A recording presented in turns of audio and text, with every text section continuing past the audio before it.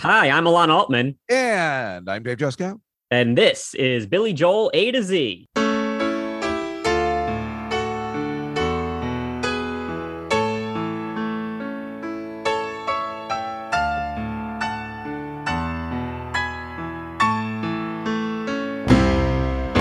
I only had the words to tell you, if you only had the time to understand, though I know it wouldn't change your feelings, and I know you'll carry on the best you can. Hello, everybody, and welcome to Billy Joel A to Z. Today, we are talking about the song If I Only Had the Words, parentheses, to tell you, end parentheses, the 8th track of Billy's second studio album, Piano Man. If I Only Had the Words to tell you, was only released as a B-side off of The Ballad of Billy the Kid, released in April of 1974, 20 years before Ilan was even born.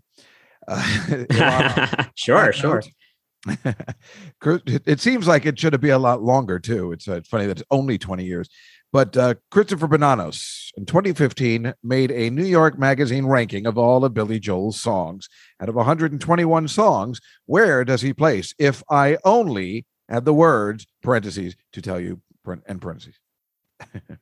I think Christopher Bonanos put this at 85. Oh my God, you are good. He is at 83.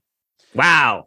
In the Newsday article, Glenn Gamboa hates this song. He put it at 105. And he says, when a song is this sweet and innocent, it has to be pure to keep the illusion alive. As soon as Joel mentions tired words, it all comes crashing down. And I thought that was quite interesting. Why that one phrase? Why does Gamboa hate tired words? Because he says it's pure, sweet, and innocent, and then you're using tired words. So I see his point. I don't have a problem with it. The fans don't like it either. They ranked it at 92. I was going to say 92nd, 92 out of 121. I'm going to tell you, Ilan, I've never heard this song in my life. You know, all I've been doing is watching reaction videos lately, and we just should have, I didn't even realize, we should have just made this a reaction podcast where Dave Juskow hears Billy Joel for the first time. Right. You've only heard 5 of his songs, actually. Apparently. I've been to multiple, I guess I've only heard the stuff he plays in concert. I guess I don't know a lot of the back catalog. And this song is awesome. I don't know what the hell's the matter with these people. I am putting it on the hidden gem list. I loved it. I'm not surprised that you liked it a lot because this feels like a Cold Spring Harbor era song, those piano ballads that you like, except it has the Piano Man production quality. So it's like the best of both worlds. Excellent point. I kept saying to myself, yes, it does sound like Cold Spring Harbor, but I love that it's on Piano Man, like a later album.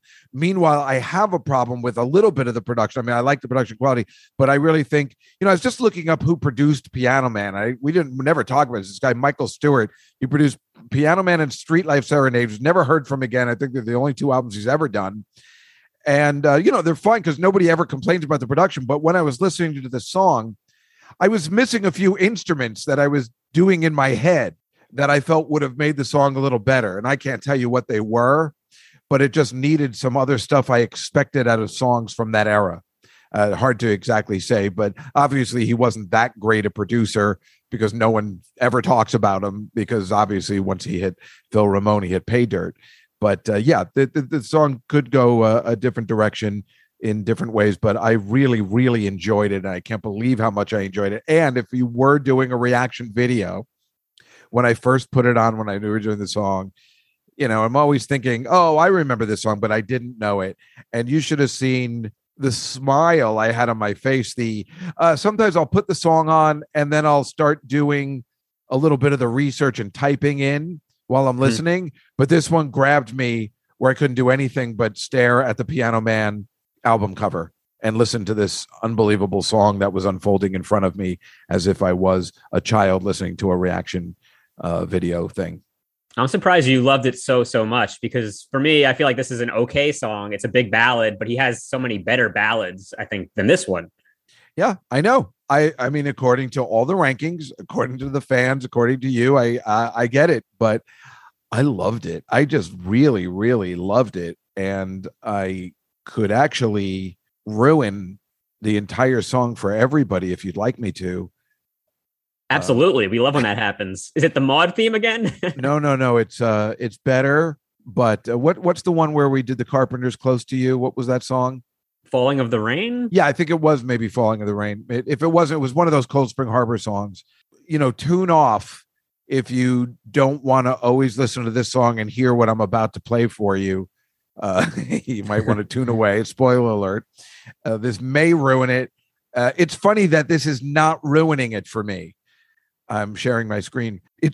All I can hear is this at this point, but it's still not ruining the song for me. Are you ready for this, Alon? I'm ready. Do All it. right, this is really fun. I only put this together crudely. I didn't want to spend time with it, so it's cut. I could have made it so much better where it really merged, and I combined the actual song and some of the movie part of the song. It's hard to explain, but you'll see what I'm saying. I'm just going to go for it. You can hear it, right? Yeah. If I only had the urge to tell you from the world below, Get that up for a while. simple lines have all been taken, where the eagles cry on a mountain high. Where do you hear this part? If I never find the song to sing you,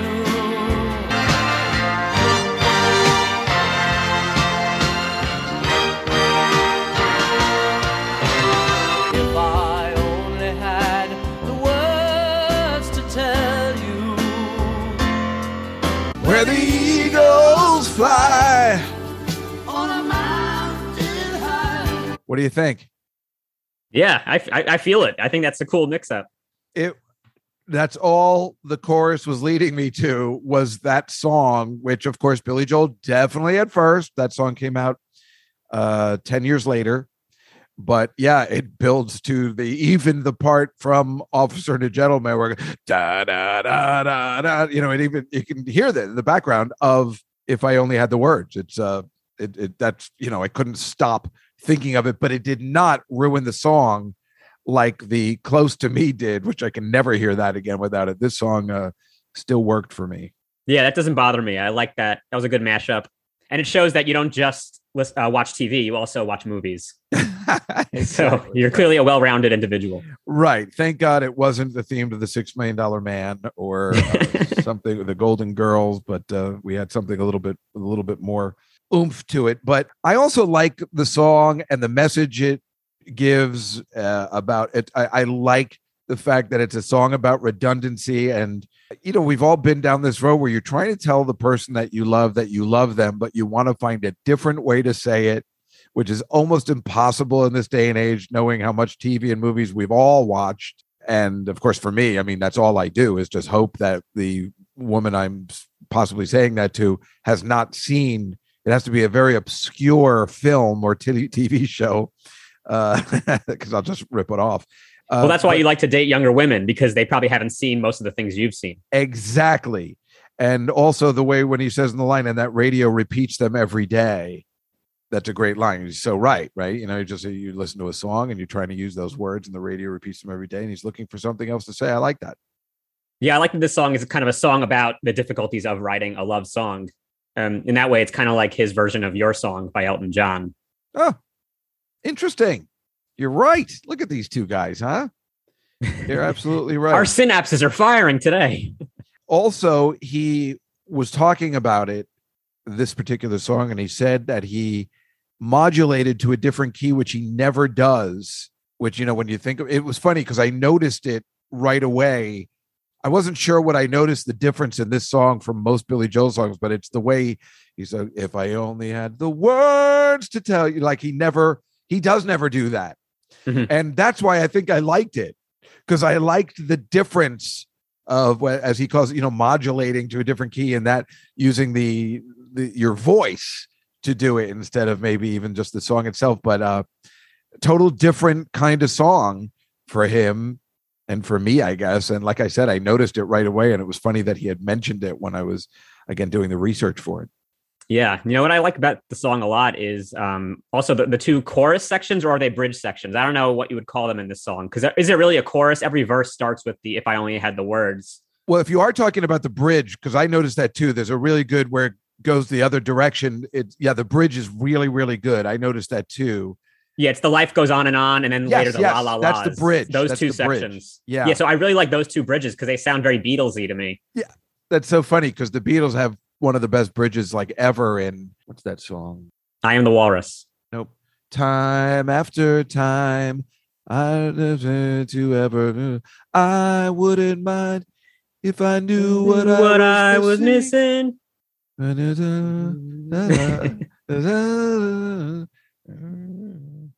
You won't see me. You won't see me. Yeah. Yeah. Rubber so Soul. That bridge is so excellent. They do it twice, and that's very rare in a song. But they even knew, "Ooh, this bridge is good. Let's put it in again." Mm-hmm. So yeah, I really enjoyed that part of the song as well. Obviously, I just really digging this song. It's kind of funny. He obviously, I guess he doesn't really play it very much, and the only, even in that live recording he did in Philadelphia, which made his career with the Captain Jack thing, he didn't play this song. Yeah, right. That was surprising. He didn't play this song live much at all, actually. We can talk about the live stats. Yeah, go ahead. There's not much there. He has played it, according to setlist.fm, only 4 times. And all way back 1974 to 1976. Now, obviously, there just aren't set lists for many of his shows from back then. I'm sure he was playing this. But they do have set lists for right now, and we realize now he just never played. Oh, yeah. I mean, after Turnstiles came out, he never played it. So, what's the difference? We don't need the other information. We get it. He doesn't care to play the song live. Yeah, we know that for the last 45 years, at least, it's a right. real rarity. And there is one live version that exists from Carnegie Hall in 1974. And in that recording, the crowd gives a big ovation when he starts it, which sounds like, wow, they must really love this song from the album. But actually, I think what it was is, if you look at the set list, this was his encore song. So they were just giving the encore. Yay, he's coming back. All right. I was wondering, I heard that too. And I'm like, oh, they're really into it. But that could be also because, and this is the encore song? Really? Yeah. All right. So you're saying this Carnegie Hall is 1974. This is after the release of Piano Man. So he has 2 albums under his belt. And obviously, if you're going to see Billy Joel at Carnegie Hall, you get Billy Joel. So you figure, especially in the 70s, you go into that show, you've heard this whole album because a lot of people couldn't even get Cold Spring Harbor. So this is how you're introducing Billy Joel. So you've heard the whole album. So they're probably cheering for every song. But it's kind of funny if Captain Jack is the hit at that time, that's not the encore unless he maybe finished with that song at the very end. No, actually, the last song he played was Ain't No Crime. Oh, that's another hidden gem that we love. That's kind of odd that he didn't end with Captain Jack, or maybe or Piano Man, for the encore, because you figure that's, back in the day, that's what you would definitely do. You know what's funny about this song is I would have made this the last song on the album. Yeah, just like the one we did the other day. This also feels like it could be the last song. That was the one we just did from Turnstiles. I've Loved These Days. Yeah, so I've Loved These Days also feels like a final album song, and this one also has that kind of feeling. But this one, he still had 2 songs after it. Yeah, and that was before Captain Jack doesn't belong as the last song, especially now that we know what he does and how much he worships the last song. Or clearly, this album he wasn't thinking that way. But Captain Jack is a horrible last song. I hate that as the last song of the album. It just doesn't add up for me. Yeah, but it's also a long song. A lot of artists, especially back then, would put their epic song at the end of an album. Like the Doors always did that. The last song would be like their 10-minute long song. And so right? Captain Jack at 7 minutes, that's where it goes, right at the end.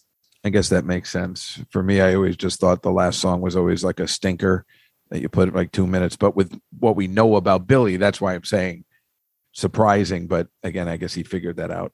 Yeah, but then again, with Captain Jack, he might have said like, well, this is clearly my most famous song, because at that time it was. So maybe he just felt like this is the last thing I want people to hear. My big hit. It's very odd to put the most famous song as the last song. Usually the hit, like you said, with the length, I guess maybe they were thinking that way, but usually the hit is put first or second. It's very rare, I think, to have the hit as the final song. Yeah, I think you're right, but it must be the length. It just has to be. Yeah. I want to talk about this Carnegie Hall 74 concert a little bit more because, you were saying people must have come to see Billy Joel so they would know all of his Piano Man songs. But actually, Billy Joel was the opener. This was not his. Oh, shut up.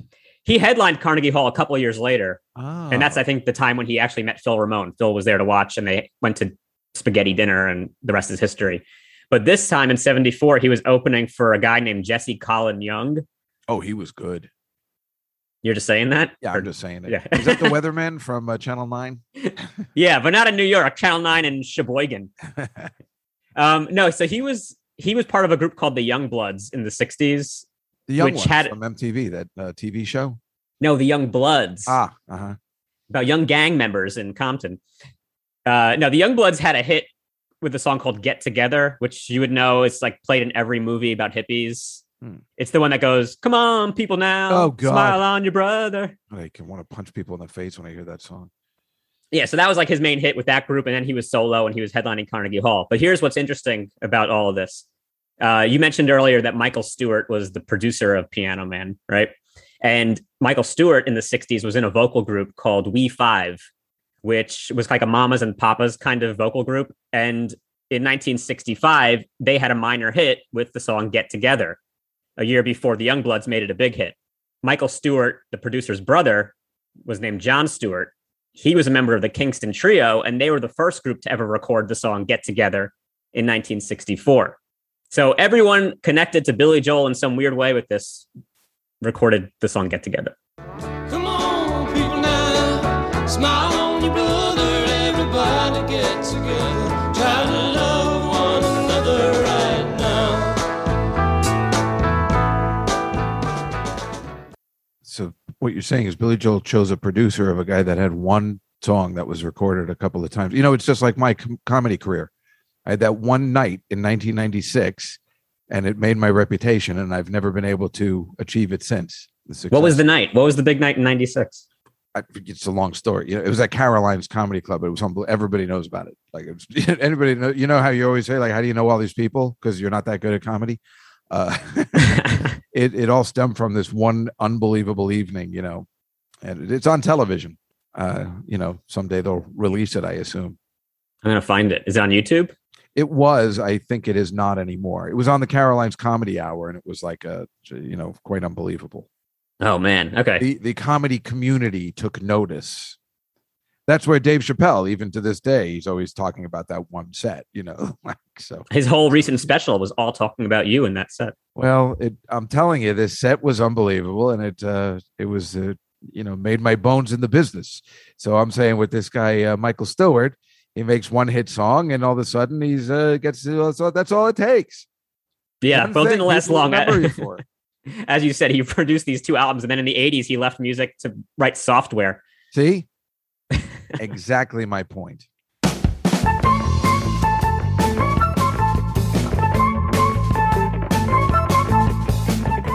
Well, Dave, it's time for the trivia portion.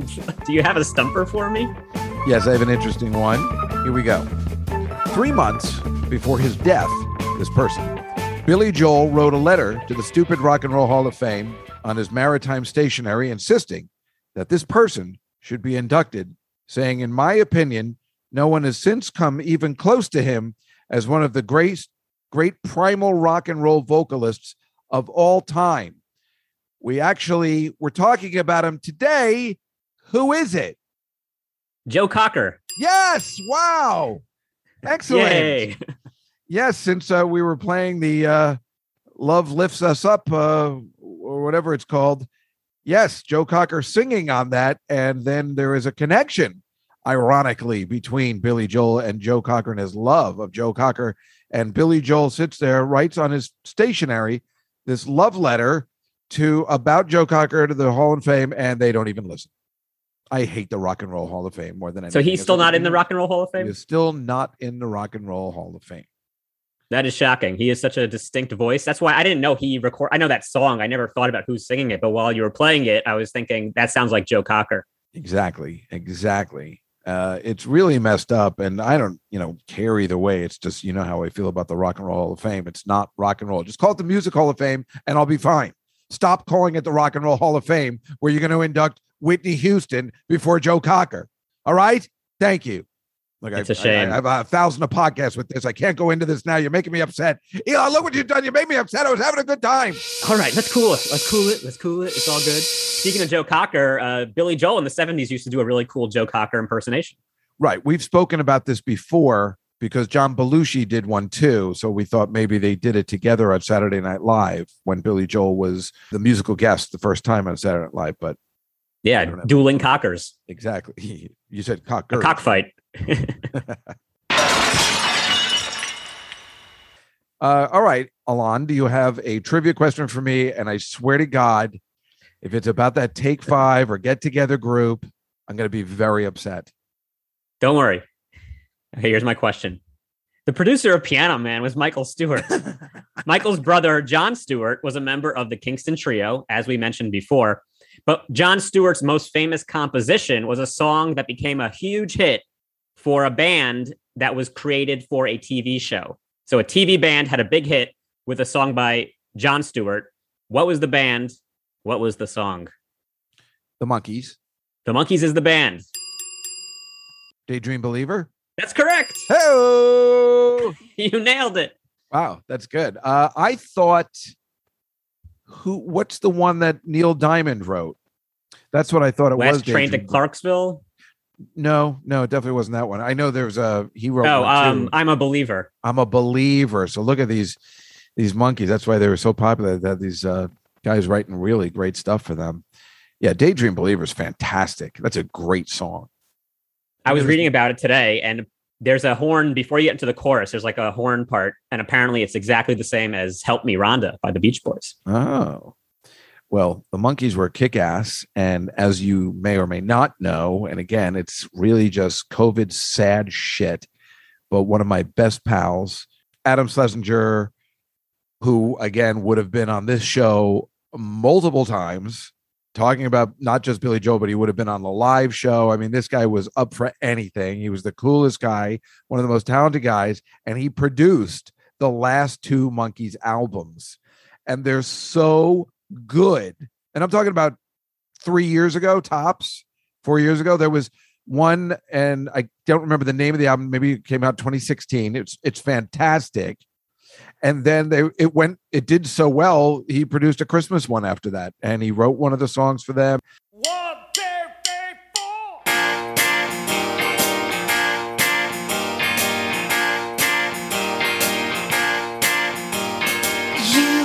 You blew my mind. You turned back time. You changed my tune. I looked in your eyes, saw starry skies, the sun and moon. And you're a dreamer just like me. We don't need reality. We're in our own world. We're in our own world. We're in our own world that nobody else can see.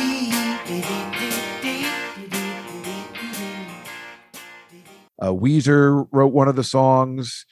The guys from Andrew Partridge, XTC wrote one of the, all these guys wanted to come in and say, "You're doing a Monkees album?" Yeah, I'm in. And it turns out, and Michael Dolen's voice, still amazing. So yeah, Adam Schlesinger, he is sorely missed for this podcast. I will tell you that. Indeed. All right, Dave, it's time for the Weird Alon parody. And instead of "If I Only Had the Words to Tell You," my song is "If I Always Made You Watch Titanic."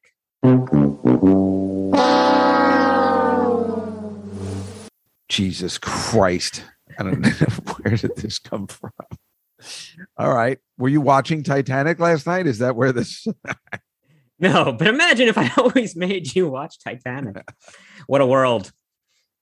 If I always made you watch Titanic, if I was a huge fan of Billy Zane, then I hope you would sit through it politely, even if you really thought I was insane. If I always made you watch Titanic and recited every line by Rose and Jack, would you understand that I'm just quirky? Or would you leave and never ever come back?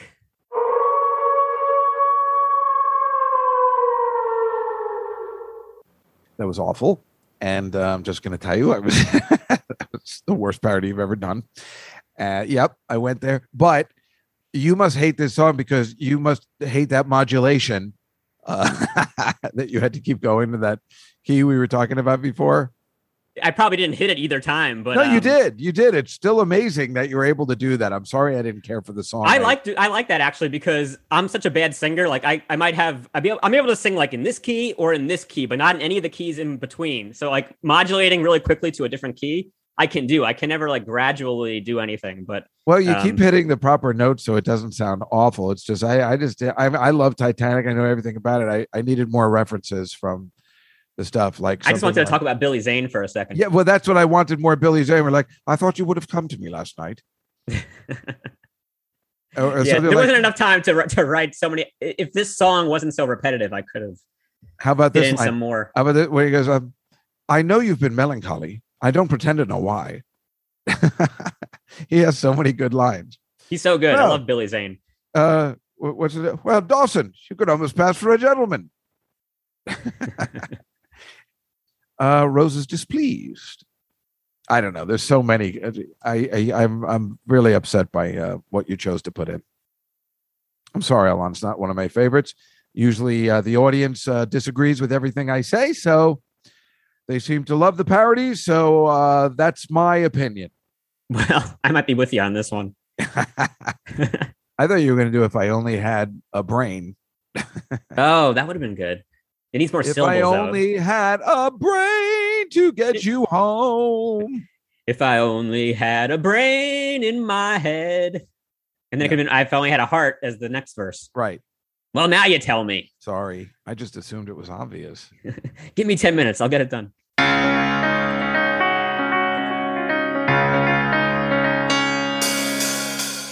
Well, folks, that was If I Only Had the Words to Tell You.